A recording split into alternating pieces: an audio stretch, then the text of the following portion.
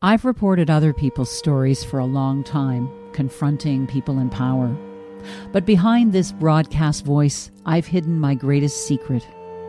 I was in an abusive marriage. It lasted a year, but it changed my life. Part of me always blamed myself for what happened, and I've lived with the shame. So many of us live like this. It's time we change that. I'm Anna Maria Tremonti. Welcome to Paradise is my story. Available now on CBC Listen and everywhere you get your podcasts. This is a CBC podcast. Hello, I'm Brent Bambury. This is day 6. Fears the conflict will widen is only growing. Iran, of course, is very close to Hezbollah and has significant ties to Hamas. 3 drones targeted 2 different U.S. air bases. Highly unusual move. We are in almost uncharted territory right now. How October 7th and its fallout could ignite a larger Middle East conflict. That's coming up on day 6. Today, India's journalists under fire. Either you are with the nation state or you're against it. How nationalism and state censure limits India's news. Return of a timeless classic. It's a me's and wahoos. There's a new Mario game, but should you play it? And the hottest pepper on Earth. It was probably one of the stupidest things I've ever done in my life. Braving the scorching heat of Pepper X. All today on day 6. The X marks the hot edition. The whole region is at the brink of falling into the abyss that this new cycle of death and destruction is pushing us towards. The threat of this war expanding is real.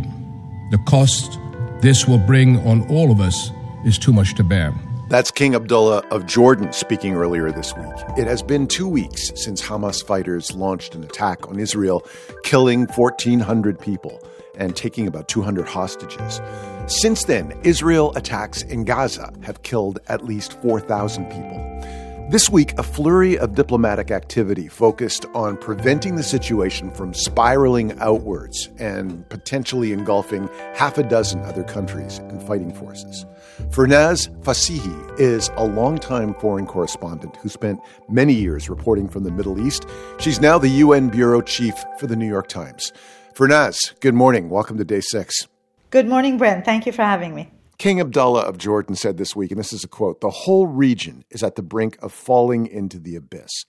How close do you think we are to a wider regional war? I think the threat and risk of a wider regional war are very real. And I think that if the Israeli offensive against Gaza continues, and if the supporters of Hamas, including Iran and Lebanese Hezbollah, feel like Hamas is facing an existential threat, they might step in and attack Israel from other fronts, as they have warned that they might do. And when you say Iran might step in, do you mean step in directly or through their emissaries, through their powers in the region? So Iran has a sort of a network of proxy militias from Yemen to Syria to Iraq and Lebanon, and also Islamic Jihad and Hamas in Gaza, that it has supported and funded, and they're known regionally in the Middle East as the axis of resistance. Mm-hmm. And they share a common goal to resist Israel's existence and to free Palestinian lands of Israel. That's the common goal that they have. You know, Iran, by the close relationship that it has to these groups, can encourage them to attack Israel. The Iranian foreign minister said openly on state television that if the strikes in Gaza that are killing civilians don't stop, if a humanitarian channel isn't opened, these other fronts opening against Israel is inevitable. Now, having said that, Iran also says that if we are not directly attacked by Israel or by the U.S., we don't intend to directly get involved in the war. But it really does seem like Israel wants to not have to fight other wars and stay focused on their stated goal, which is to go after Hamas and eradicate it. And all parties are now looking towards Gaza, waiting to see what's going to happen there. But how likely do you think it is that Hezbollah could launch more attacks into Israel? I think it's very likely. I think that's one of the theaters that we've seen in the past week steadily heat up, right? It started from exchanging a few fires last week, and I think Hezbollah launched something between 20 to 30 missiles into Israel. And the Israelis have attacked the border. It seems right now that Hezbollah doesn't want an all-out war, and Israel doesn't want an all-out war, because that, again, would be very risky and would be complicated, because Hezbollah is much better armed than Hamas is. It has precision strike missiles and can, create more of a challenge in the northern border for Israel. So I think that maybe the intentions right now are to keep that contained, but of course it's unpredictable. And why do you think Israel has not launched a ground invasion yet? What's holding them back? Well, I think the ground invasion into Gaza is a very challenging and difficult decision. It's a decision that Israeli government has up to now avoided in their previous offensive against Hamas in Gaza.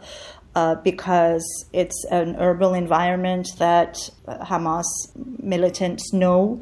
There are underground tunnels, apparently, with rocket launchers, so it could be very risky for the Israeli military, and it puts their soldiers at risk. And also I think that it will ignite a wider fury in the sort of Arab public opinion and the Arab street that might be coming into consideration too. The other thing is, if Israel invades Gaza by ground force, it's not clear exactly what their long-term plan is. Mm-hmm. Do they plan to stay in Gaza and occupy it or run it? Or do they plan to go in for sort of surgical operations that are short-term and then exit? So the plans that are not exactly clear and are dangerous and risky. But it does seem inevitable. It's from what we're hearing, it seems like it is a matter of time before they invade. There are other forces and interests that we haven't talked about. What risk is there that militias in Iraq or Syria could get involved? The risk is very real. As I was just saying, Iran's foreign minister, Hossein Amir Abdullahian, went on this whirlwind tour around the region where he met with Syria's President Bashar Assad. He also met with officials in Baghdad and Nasrallah in Lebanon and Hamas's leaders in Qatar. And when he returned, he said that these various militias from Yemen to Syria and Iraq have their hands on the trigger. On Wednesday night, Iran state television broadcast a special segment detailing exactly how these attacks could unfold. They said that Iraqi militia have already been pre-positioned in Syria. They've already been deployed to Syria near the Golan Heights with Syrian militia. The state television special also said that if other fronts open, the Houthis in Yemen would attack Israel with drones. Mm-hmm. Hezbollah would attack from the north, and from the east, Syrian and Iraqi militia would also attack. So whether you call it propaganda, whether you call it rhetoric, it seems also from our own reporting that these proxies have been placed on high alert. They've been told to be ready in case there is an order or a decision to get involved. In the midst of this, U.S. President Joe Biden was in Israel on Wednesday, and he has a stated goal of preventing the violence from getting any worse than mm-hmm. it already has. The U.S. has sent a huge amount of military support and equipment to the region. How much influence do you think the U.S. will have in what happens next? The U.S. Fears that a wider war could sort of engulf the region and also put its troops in Syria and in Iraq at risk. It also doesn't want to engage in a war with Iran. And while the U.S. does not have much influence over Iran or Hezbollah or the proxies, yes, it has been sending messages through intermediaries, through European embassies in Iran, through Qatar and Oman. They've been sending messages to Iran saying that we're not interested in a direct war, our warships are not in the region to attack you, and warning Iran, don't think about attacking Israel, and we want to keep this contained, right? So that message seems to be circulating, at least. I want to end with what it is like inside Israel right now, because Israeli Defense Forces took a major hit to their reputation on October 7th. It must have been an enormously heavy psychological burden. Israel's enemies might think there's an opportunity here. How do you assess Israel's readiness for what could be a wider conflict? I think that Israel's enemies in the region had sort of looked at the internal divisions that were playing out in Israel over the past year and thinking that if there's a time to strike, maybe this is the time now, because Israel is divided and sort of dealing with its own domestic issues in a vulnerable place. And I think that the horror of the terrorist attack in Israel on October 7th and the civilians that were killed has made Israel resolved in trying to make sure that this doesn't happen again, and in also redeeming its military and intelligence sort of capability and reputation. So the determination to bring down Hamas and to secure their citizens, or also send this message for other actors not to think about staging another terror attack similar to October 7. I think we can safely say that the resolve is now there in Israel to make sure it doesn't happen again. Firnaz Fasihi, thank you very much for being with us. Thank you, Brent. Firnaz Fasihi is the UN Bureau Chief for the New York Times. Here are some other stories we're keeping an eye on this weekend.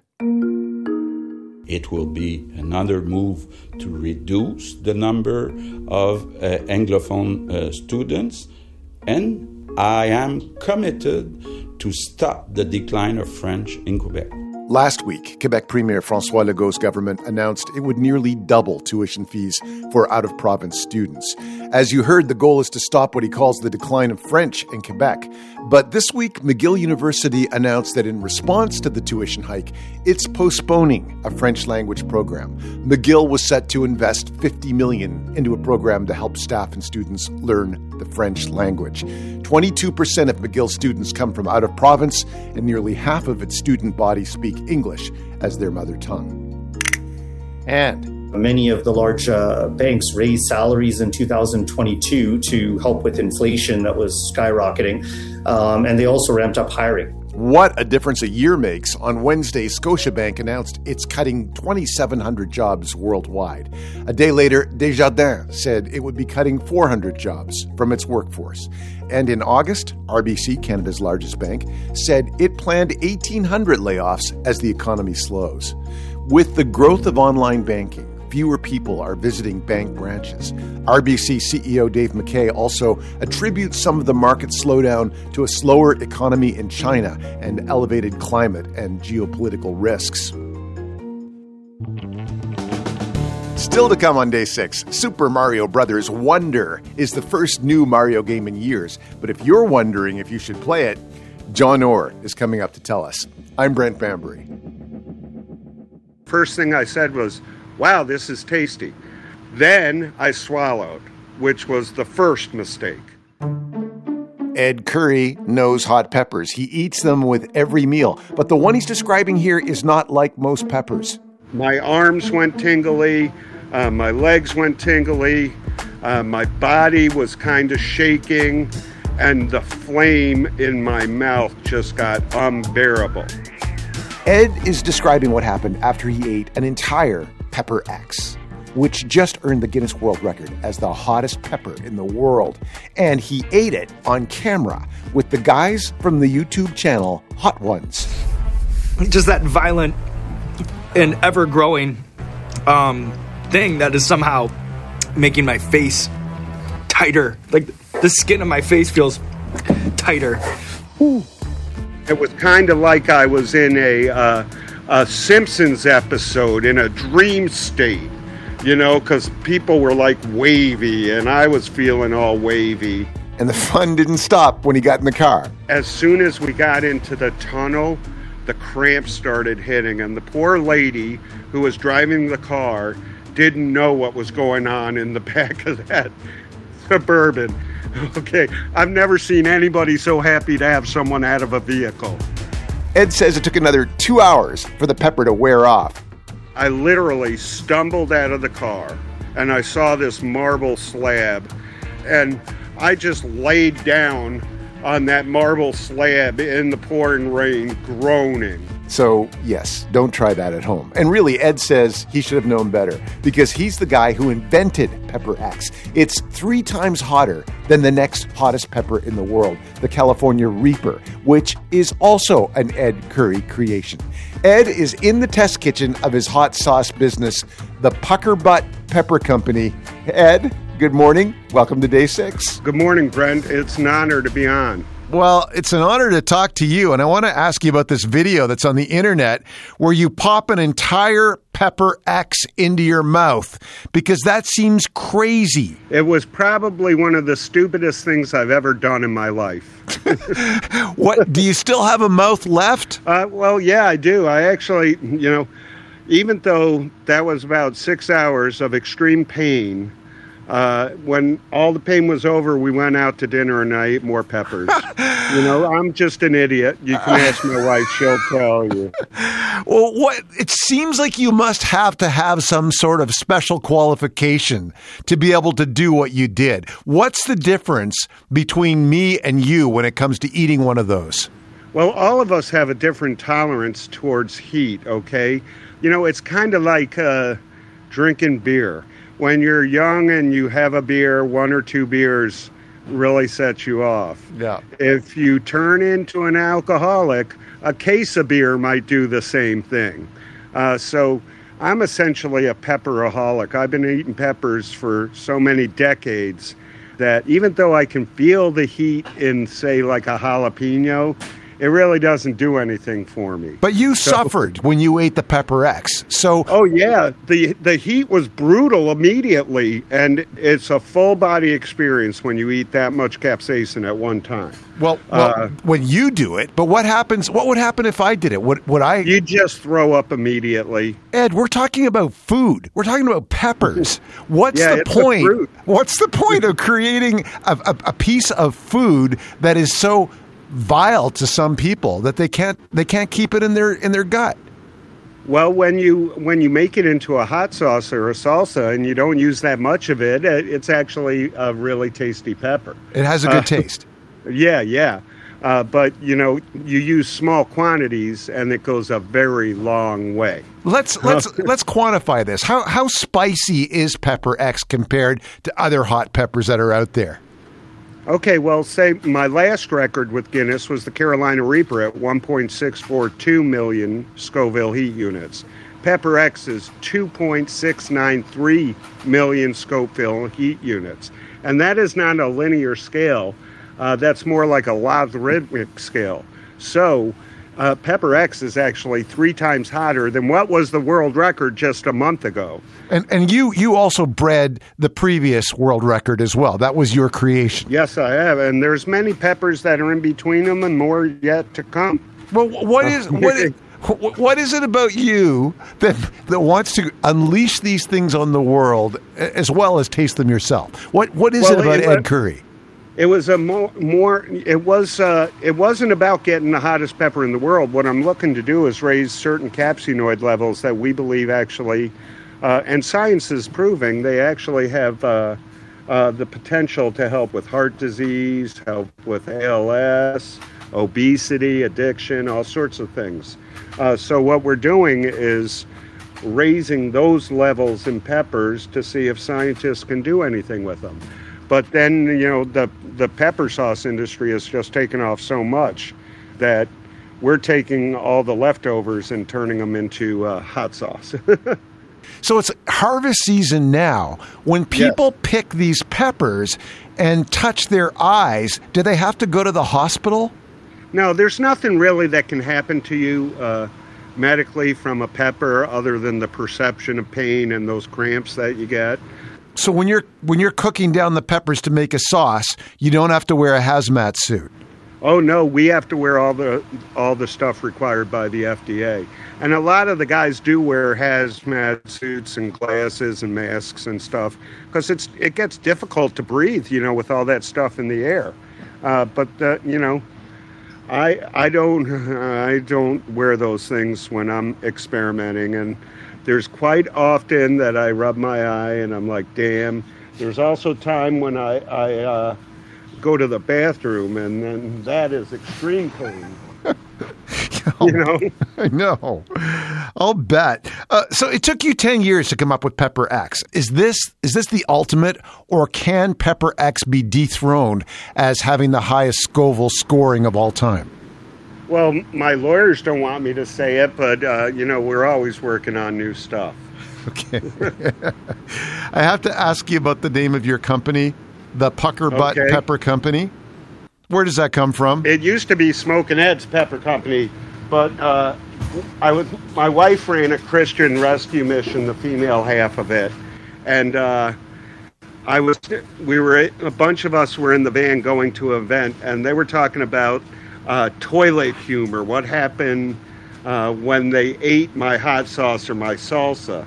And someone said it made their butt pucker.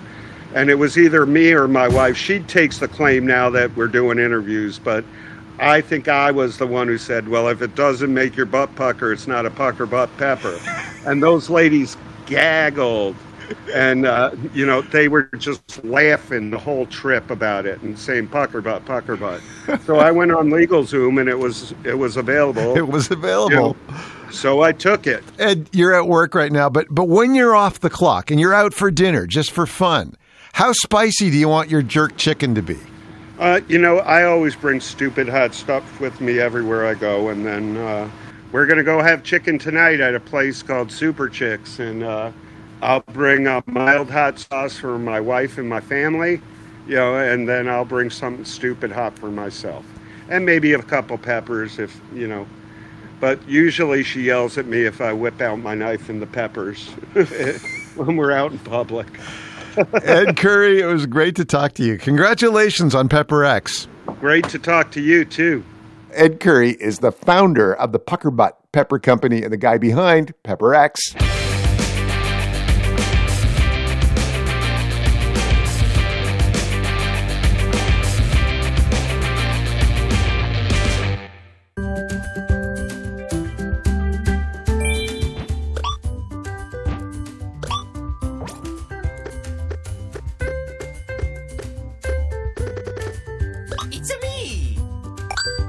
You don't have to be a hardcore gamer to recognize that iconic sound. The first Super Mario Brothers game came out 38 years ago, and that sound you just heard is from the latest version, Super Mario Brothers Wonder, which dropped yesterday. And this is the first Mario game since 1996 where Mario is not voiced by Charles Martinet. Onward and upward.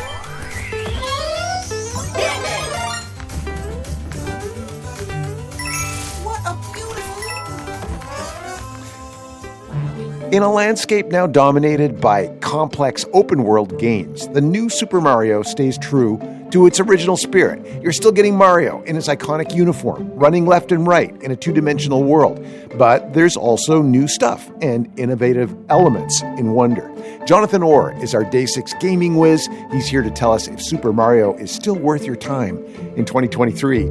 John, welcome back. Hi, Brent. You know, usually, John, when you come here, you talk about complex plots from multi-dimensional games that you've spent some 70 hours playing. But this is Super Mario. Mm-hmm. So this is going to be simpler, right? What's going on in Super Mario Brothers 1? Well, actually, if you examine the complex political climate between the Flower and Mushroom King, I'm just kidding. This is a really simple game. It is a Mario game like all other Mario games. This time Mario and his compatriots, including Luigi, Princess Peach, they visit the nearby Flower Kingdom, which we've never heard of before, but that's fine. They visit Prince Florian and his flower subjects, which are kind of like the tiny toads from the Mushroom Kingdom. Of course, the big bad Bowser, the mean big turtle guy voiced by Jack Black in the movie, although not here. He attacks the Flower Kingdom. uses the power of something called the Wonder Flowers. It's like this magical flower to take over the Flower Kingdom's main castle and combine with it. So he's merging with a castle, and now the main villain is a gigantic floating castle with Bowser's face on it. Being vaguely threatening. Maybe he's planning a disaster. Maybe he's planning a heavy metal concert. It's very ambiguous at first. But really, this is just set dressing so you can run around the Flower Kingdom and play a lot of really cool levels.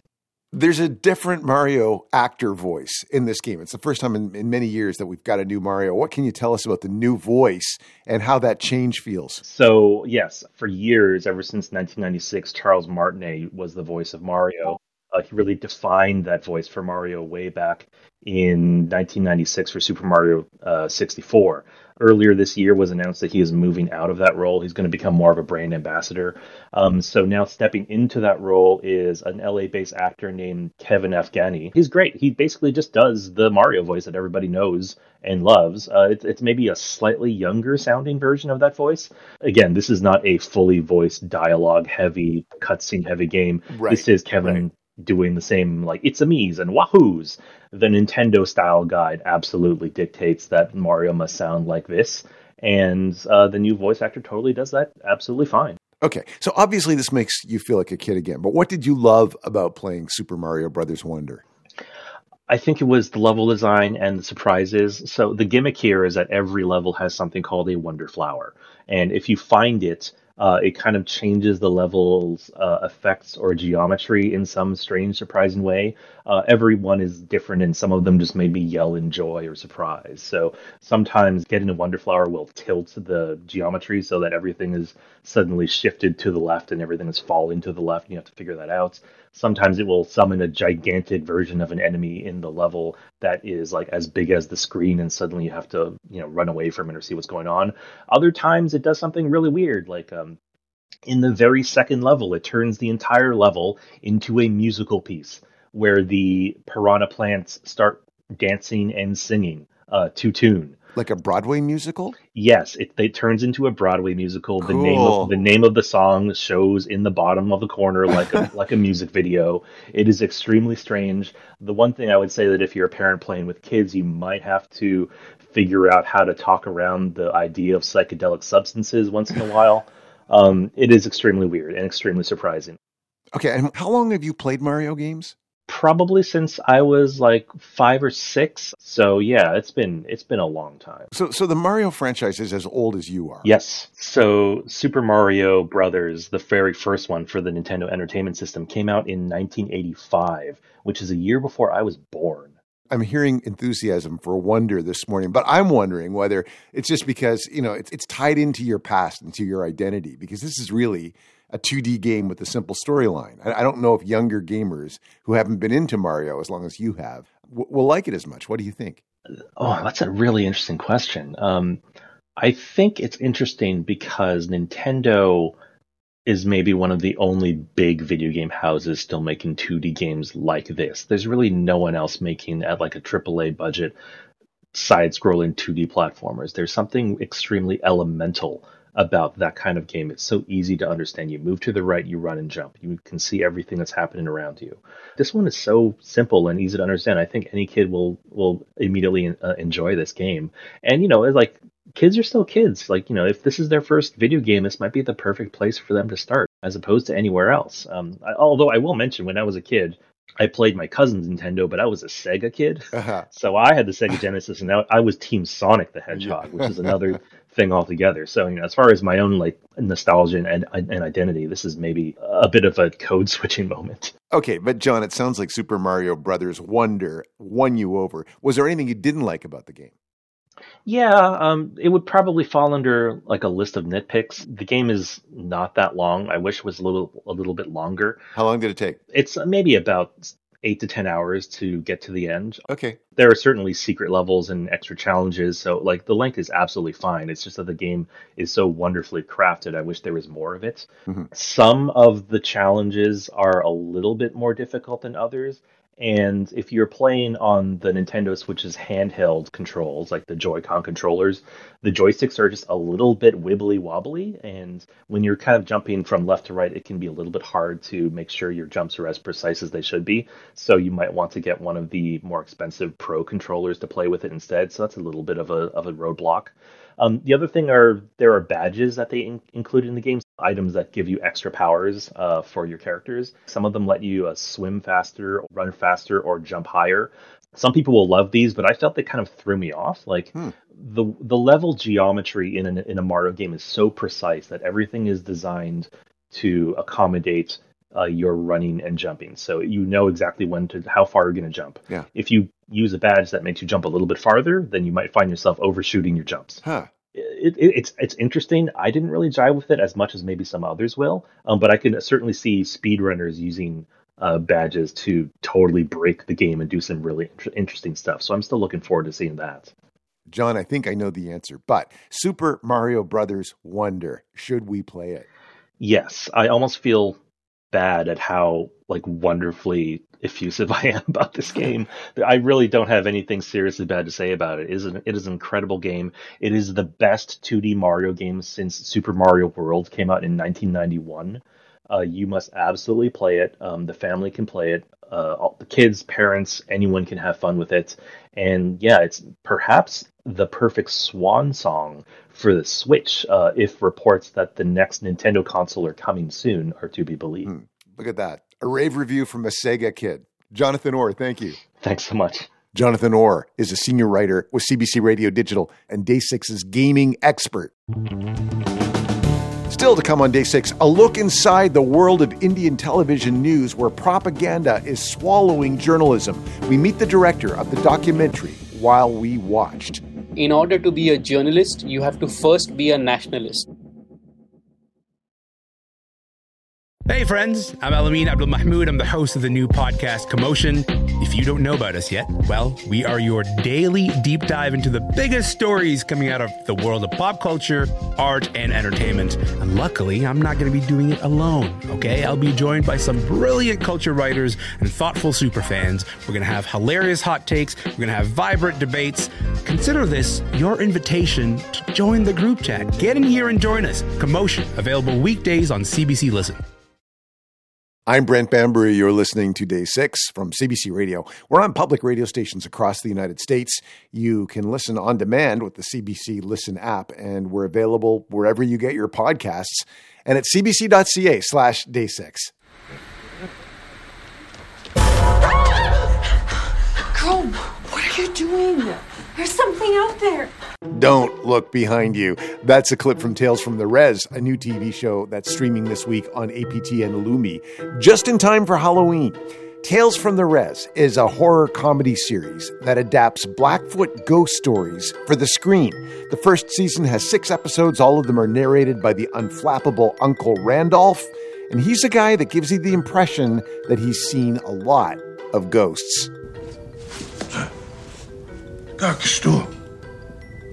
Well, you don't speak Blackfoot? You know, you can't sneak up on your old Uncle Randolph like that.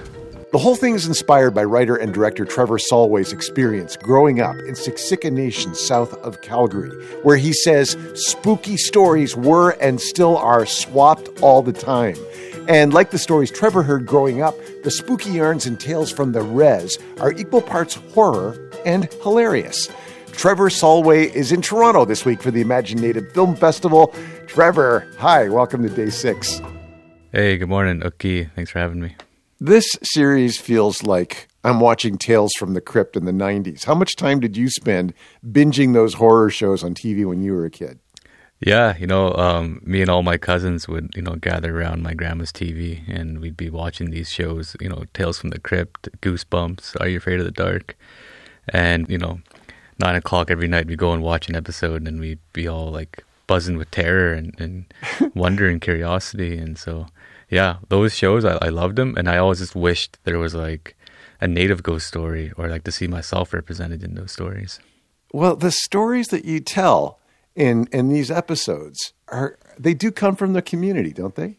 Yeah, all of them are based on like a true event or a story that happened. Yeah, a lot of them came from my grandpa, Sonny, my uncles, my aunts, and just people in the community, like friends and family.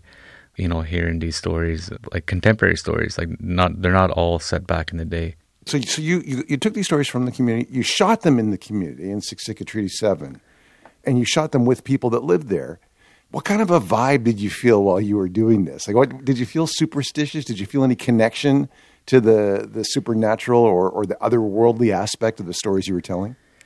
Yeah, you know, like going into this, like just writing the scripts and knowing what I was getting myself into, I knew we needed to do like extensive work and like protocols. And so before we even turned on a camera, I met with, you know, some elders in my community and just had tea with them and asked some questions and, you know, asked permission to shoot in certain locations and tell stories. And based on their like guidance, we totally like axed episodes and I rewrote them based on what their feedback was. And so once I did that, I didn't really have like any concerns or worries. And we always had elders close by praying for us, smudging for us, you know, but we were shooting late at night and overnight.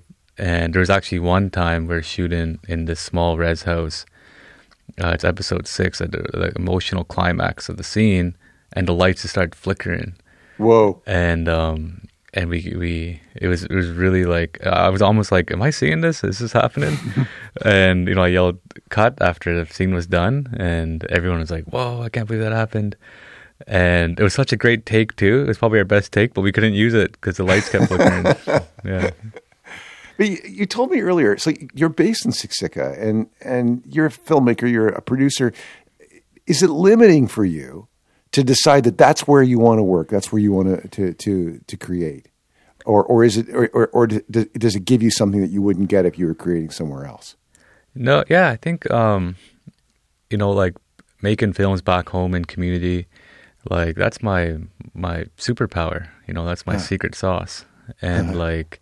We're sitting on a treasure trove of stories and storytellers, and Alberta, like the landscape is so beautiful. It's no wonder all these productions come to shoot in Blackfoot territory.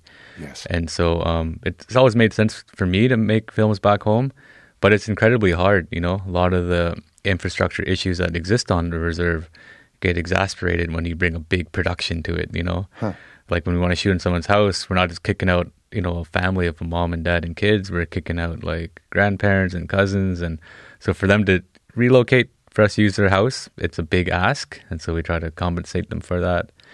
And just like when we want our young people on set, you know, Siksika is the second largest reserve in Canada. So like we have to arrange these carpools and these rides. And you know, when you're out there, like it's like an hour east of Calgary and you forget a prop or you forget a costume or a piece of equipment.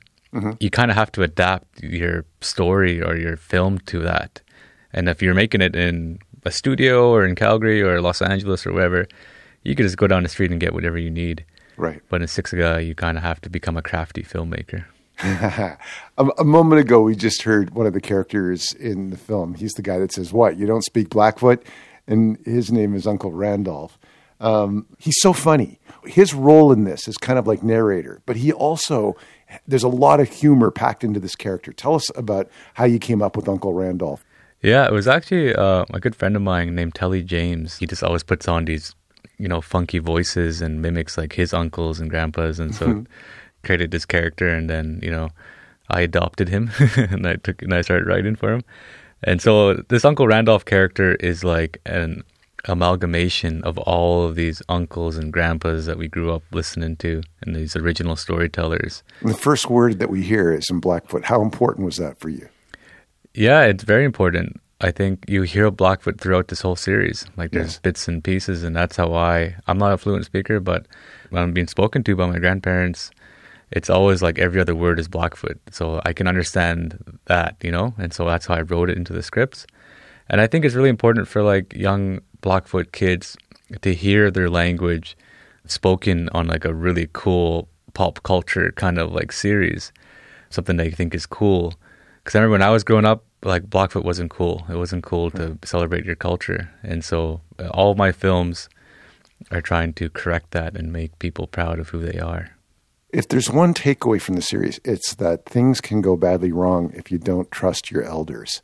Yeah, all the episodes kind of teach that lesson. And, that's just the way we were raised. Like, every time we'd hear a story like this, there was always, my grandpa said, that's why you don't do this. That's why you don't go by the river at night. That's why you don't look outside at night or whistle at night. There's all these, like, superstitious rules. And me today as a 31-year-old man, like, I'm still following these rules that my grandpa and grandma set out for us. And also, like, it's also paying homage to Napi, our trickster in Blackfoot culture. And all of Napi's stories, he's always doing everything wrong. So all these characters are like little versions of Napi, and we're supposed to learn from them. One of your mentors on the project was the late Jeff Barnaby, who directed the Indigenous horror film Blood Quantum. He definitely is one of the trailblazers for Indigenous horror, which is taking off as a genre right now. Where do you think the momentum behind that comes from? Yeah, I think, Indigenous people from all across, the world, they're very tied to spirituality and superstition and the supernatural. And so I know this in my backyard in Siksika, we have tons of like ghost stories, and people love telling ghost stories. And so I think the content is there, and the thirst for those stories is there. And also we're very like, funny people. And so to blend the horror comedy genre, is very easy for me and rewarding, and this kept giving me like this creative energy to keep making that show. So do you have more Blackfoot ghost stories that you're going to put on film, or are you going to do something different next? Yeah, I'm just getting started in Indigenous horror. We got greenlit for season 2 by APTN. And yeah, so we have a lot of stories. But this season I want to create a community writers room with a collective that I run called the Napi Collective. Mm-hmm. And so these stories are going to come from even more voices inside Siksika. Trevor Solway, really nice to meet you. Congratulations, and thanks for being with us. Thank you. Yeah, thanks for having me. Trevor Solway is the writer and director of Tales from the Rez. You can stream it now on APTN Lumi.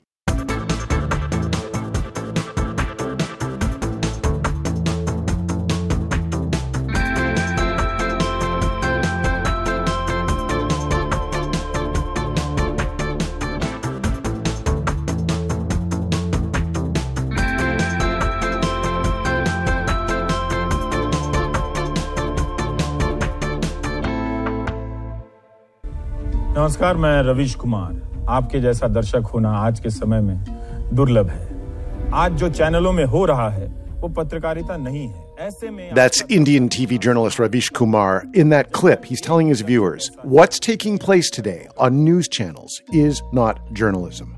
For nearly a decade, Kumar was a renowned anchor on NDTV in India and one of the channel's most recognizable on-air personalities. Today, he's on YouTube, having quit NDTV in the wake of a bitter fight over nationalism, propaganda, and the role of Indian media as it covers Narendra Modi's Hindu nationalist BJP government. I am a nationalist, and I believe that being a nationalist is a prerequisite to being a journalist. It is time to bring down this last standing bastion of people who see nationalism as an insult, a burden. The battle lines will have to be drawn even harder now between us and them. Director Vinay Shukla tells the story in his new documentary, While We Watched. Vinay Shukla, good morning. Welcome to the program. Thank you for having me. Why is Ravish Kumar the person that you wanted to profile to tell the story of Indian journalism under Prime Minister Narendra Modi? Ravish, is a very, very popular news anchor. People either love him or they hate him, which is symptomatic of what's happening with the news today. Mm-hmm. People have very, very divisive, very strong opinions around the news.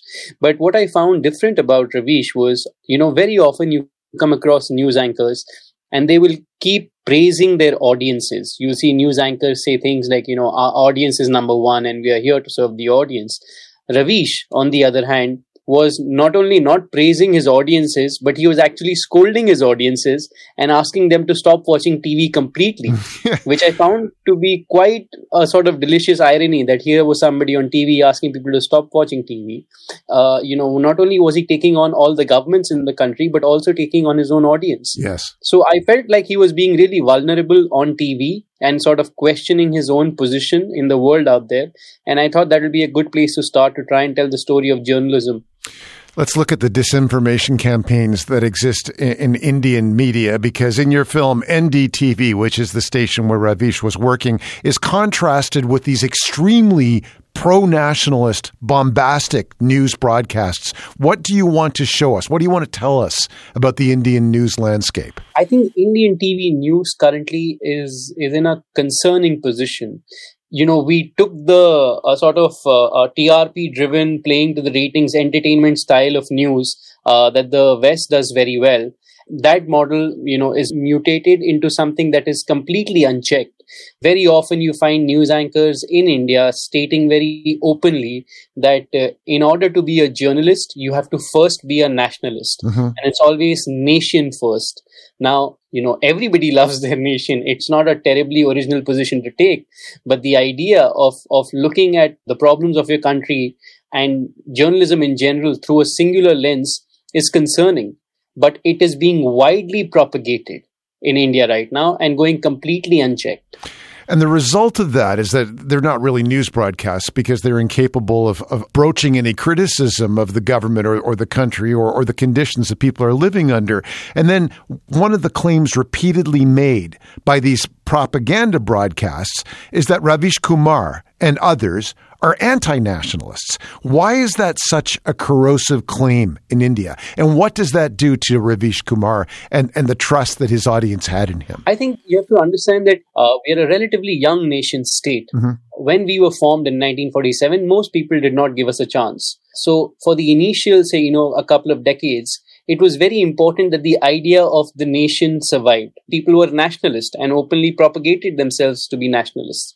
That memory of, standing alongside our country is an emotional cause in India. And today, that memory is used to almost alarm people and draw an us versus them line. That either you are with the nation state or you're against it. People who are disagreeing with the mainstream today are being rejected, and the news is telling them that you're not against the government or you're not against XYZ, you're actually against the entire nation state.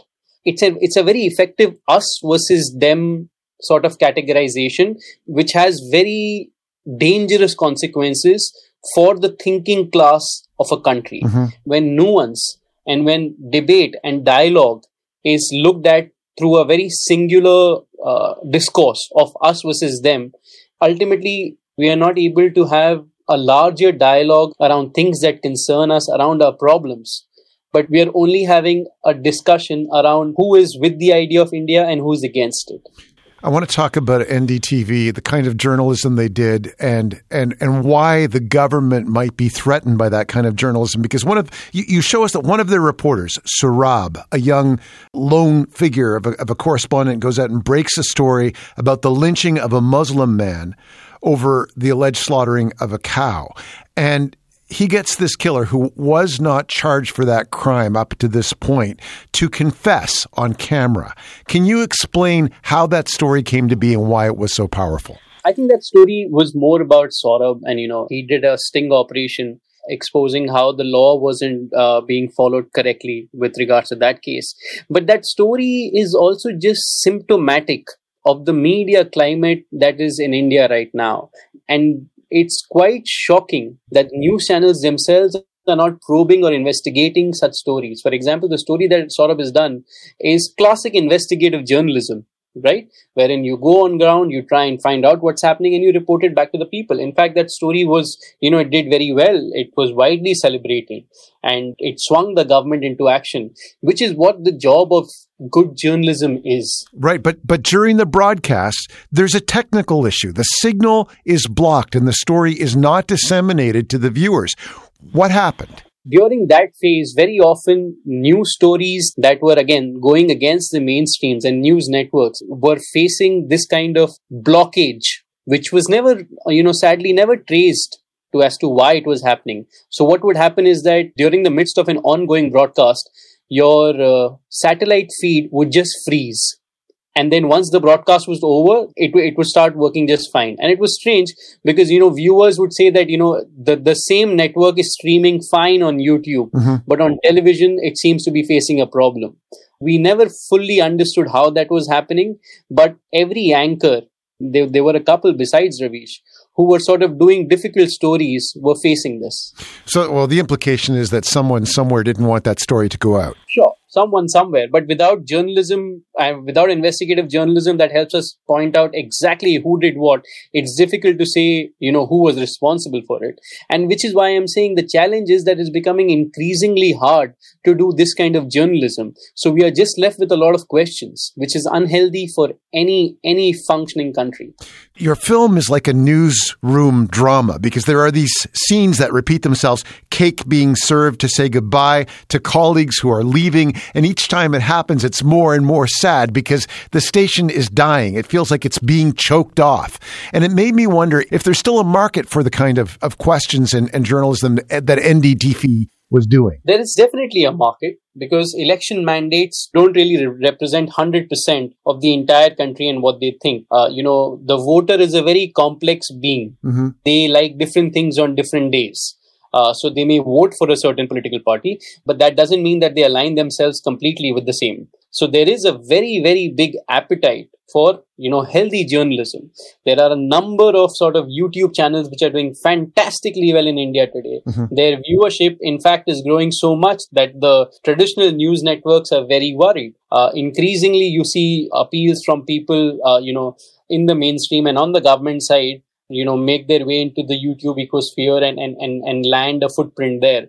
So there is a big appetite among people in India for a more responsible and a more mature journalism. While We Watched is a story about journalism that faces enormous challenges in propaganda and in government hostility. So finally, when you watch this film, do you think it's an optimistic story or is it a lament? I am an optimist. The only reason I am able to do what I do is because I'm a perennial optimist. But optimism in today's time doesn't come cheap. It's an expensive vocation. It requires sacrifice. It requires you to go through a lot of soul searching and even then stick to it.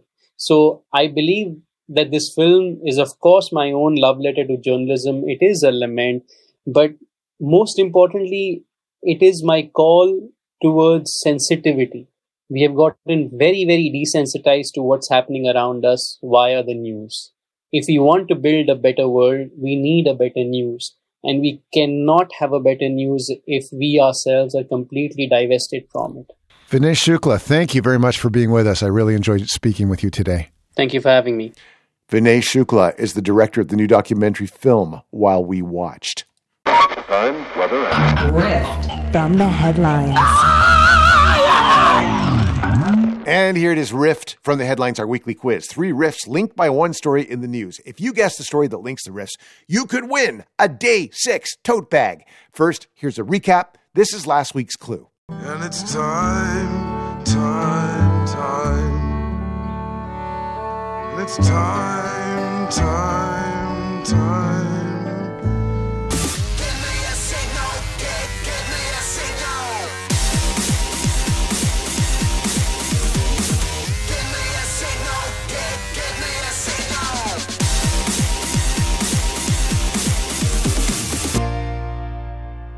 It's over. It's all over. It's over.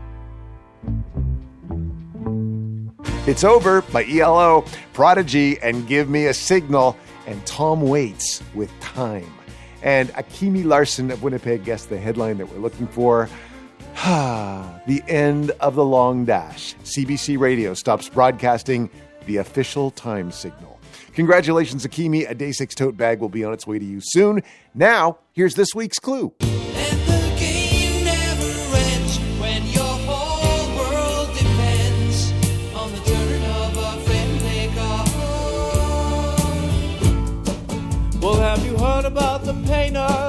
Vincent van Gogh, who loved color and who let it show. And in the museum, what have we here? The most soulful painter since Jan Vermeer. Each Pokemon to understand the power that's inside. Pokemon, gotta catch 'em. It's you and me. And we're looking for the story that connects those riffs. Email us your answer. Put riff from the headlines in the subject. Send it to day6@cbc.ca. Please include your mailing address. One right answer will be picked at random. And the prize is a Day 6 tote bag. You can always hear the clues again anytime at cbc.ca/day6. Time, weather, and From the headlines.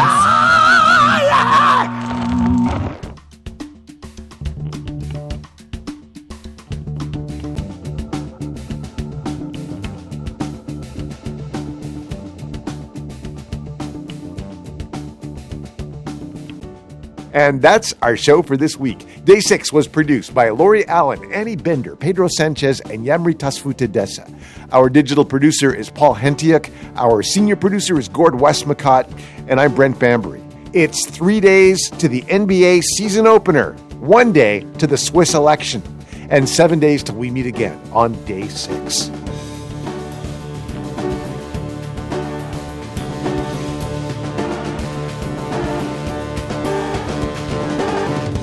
Well, if it doesn't make your butt pucker, it's not a pucker butt pepper.